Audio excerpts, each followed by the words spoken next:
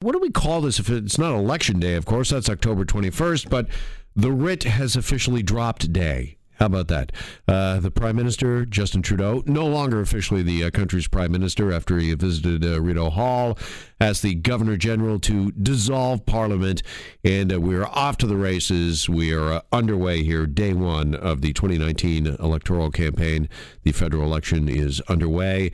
And they've unveiled the buses, their planes, as we were kind of having some fun with last hour. The Conservatives also have their own theme song as well. And we're getting ready for the treasure trove of promises. I think that's the next thing to come. Now that we've had the campaign themes and the buses and the planes all unveiled, here come all the promises, of course, that the parties will make trying to get your vote, to sway your vote. Whether or not any of those will come true or not, well, we will find out in the coming months and years. But we want to talk a bit about the election itself and the process with our friend Dave Meslin. He, of course, is a community activist and the author of Tear Down, Rebuilding Democracy from the Ground Up. And he joins us here on Global News Radio 640 Toronto. Dave, good afternoon. Pleasure to have you back on the show. Thanks for joining us. Yeah, thanks for having me on. First off, I wanted to ask you about Justin Trudeau. Last election, Dave, as you well know, and so many others do, he promised electoral reform. That did not happen. He was a proponent, Trudeau was, of proportional representation. Are you disappointed as somebody who looks at the electoral procedure and elections in general? Are you disappointed that that did not go forward? Yeah, of course. And I think the mistake that the Liberals made is they promised to get rid of the old system. His infamous line was, let's make this the last election ever under first past the post last time around. But they didn't actually say which system they wanted to replace it with. And so then once they formed government and took power, they realized, how are we supposed to pick a new system? There's lots of disagreements. They created an all-party committee, which couldn't really agree on much. And he ended up dropping the whole thing, which is a shame because the system we're using right now, not only is it obscure and unfair, it's not even a system that the parties themselves use to choose their own leaders. I think that says a lot. Yeah, they use the ranked ballot system to choose leaders, right? That's right. So if you think of when Andrew Scheer went through his leadership race, he was actually in second place on the first count. Maxime Bernier had more votes than Scheer, but neither of them had over 30%. So what they do in a leadership race is they say, well, let's drop the candidate with the least votes and see who the second choice is for all of that person's supporters. And they keep doing that until someone wins. Scheer didn't actually win until the 13th round.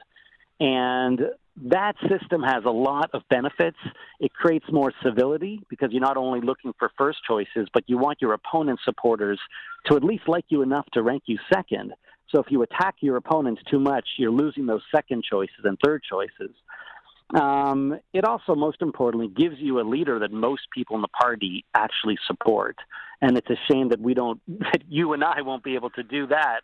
When we vote in October, we could easily end up with a government, liberal or conservative, that most Canadians actually didn't vote for. Yeah, is that the biggest advantage to the ranked ballot system, that it's a government that the majority of people actually did vote for? And to your other point as well, I think it's pretty interesting, Dave. Do you think in a ranked ballot system that would be a bit of a cure, if you will, for the, politics of antagonism that we see right now, that there's really a lack of civility? Yeah, I think it would create more positive messages rather than negative. But most importantly, you and I and every other Canadian could vote with our hearts. A lot of us end up voting strategically because, let's be honest, it's either going to be liberal or conservative. So if, by chance, you happen to support the NDP or the Greens or the Rhinoceros Party, whatever, or you're in a riding where your party of choice doesn't have a chance, including liberal or conservative, a lot of people just hold their nose and vote for either the closest to their values or the party that's most likely to beat the one that they hate. With a ranked ballot, you can put your first choice first. Like I said, the Rhinoceros Party, the Green Party, Maxime Bernier's party, whatever you want. And if that party can't win, your ballot will still count. Your second choice will kick in. If that person can't win, your third choice kicks in. So all of us could be a little more honest at the ballot box and vote with our hearts instead of our calculators. Yeah. Do you think, Dave, that system, the ranked ballot system, is a little too confusing for most Canadians? And, I'm not trying to put anybody down here, but I just think most Canadians have, for the most part, a passing interest, particularly in politics. A lot of people have been turned off due to the lack of civility. And I want to get into participation rates with you here in just a second. But, half of us don't even show up to the polls. So if we institute something like the ranked ballot system, is that just too confusing, cumbersome for people to follow? Well, the interesting thing about a ranked ballot is you don't have to rank. If you want to just pick one person like we do now, you're totally able to do that. London City Council in Ontario switched to ranked ballots last year, and they're actually the first government in Canada to ditch first past the post, and it went really well, and everything went smoothly, and the vast majority of voters did rank. So the question really is, do people know how to count to three? And I think the answer is absolutely yes. All right, let's move on to participation rates, because as we know, at best, usually only half of us vote. What do you think we can do to get that up, to get a citizenry more engaged? I think this also connects back to voting systems. So the systems that are even better than a ranked ballot are the ones that give you some kind of proportional outcome. And what that means is very simple. It means if 10% of the country votes, let's say, green, then 10% of the House of Commons is green, which is 33 seats. Right now, the Greens often get, let's say, 5% and only get 1 or 2 seats.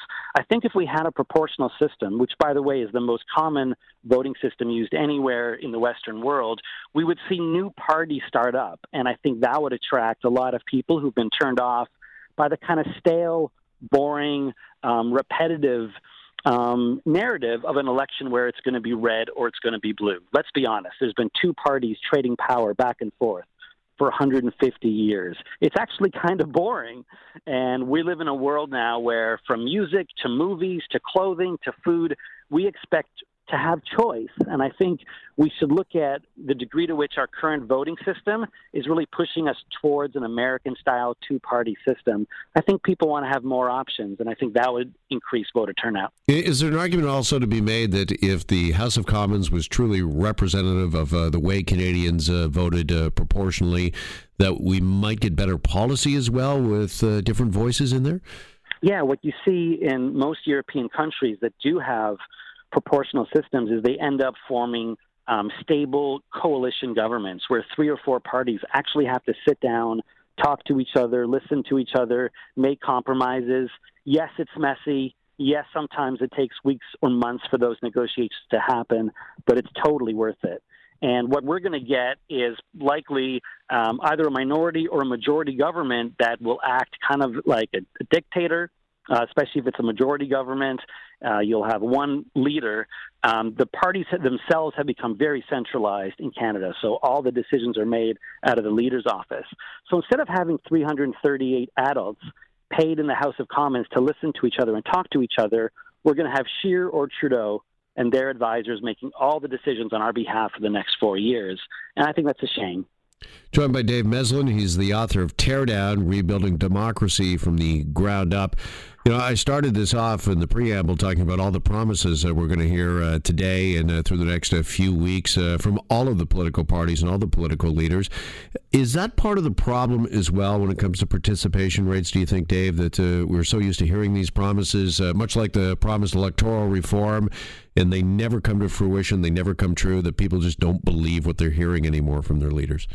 It definitely doesn't help when promises are broken, and we could point to lots of examples of that happening. The promises I would like to see, I would love to see the party leaders talking about how they're going to fix the way government works. If you watch Question Period, any sane adults would look at that and just shake their head with embarrassment. The way the MPs attack each other and heckle each other.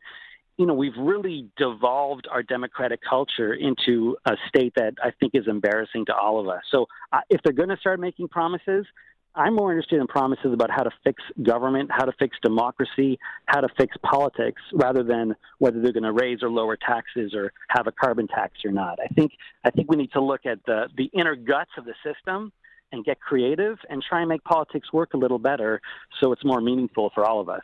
Yeah, I was going to ask you, and I think maybe you just answered the question there, what it is you're really going to be looking for here in the 29 campaign, because the major issues, obviously, they're the same old. It's the economy, health care, probably climate change, immigration as well. But that's what you really want to hear is from a party that's really looking at things differently and wanting to kind of shake it up?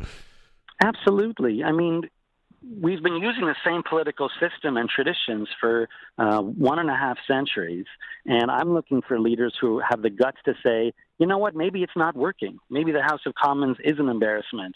Maybe our voting system should be revised. And I would love to see some creative ideas around that, because I think cynicism and frustration is growing, and I think people I understand where they're coming from. You know, I have a lot of empathy for people who don't trust the system. So why don't we fix it? Why don't we figure out what's making us so frustrated and try and fix those problems?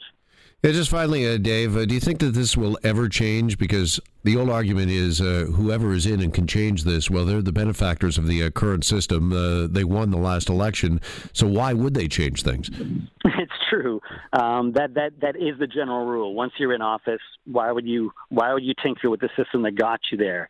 Luckily, there's lots of evidence of countries all around the world who, through various processes of referendums or citizens' assemblies, law commissions, whatever, have changed their voting system. New Zealand did it. You know, countries that adopted the British model, just like we did, many of them have abandoned it. Australia uses a ranked ballot in both of their houses, one in a proportional way, one in a majority way. And British Columbia, when they had their first referendum on voting reform in 2005, 58% voted yes. But the threshold had been set at 60, so technically it lost. But it showed that a large part of the population there, at least at that time, was ready for change. And as I said, London City Council, right here in Ontario, they've ditched first past the post. And on the same day that they held that election, Kingston and Cambridge both held referendums, and the voters in those cities voted yes in favor of ranked ballots. So there is change happening, and hopefully it'll sweep up into the provincial and federal levels as well. Dave Meslin, again, his book is Tear Down, Rebuilding Democracy from the Ground Up. If you haven't picked up a copy and read it yet, probably with an election underway, it might be some good reading in the next few weeks. Dave, appreciate the time as always. Thanks so much for coming on. Thank you. Take care.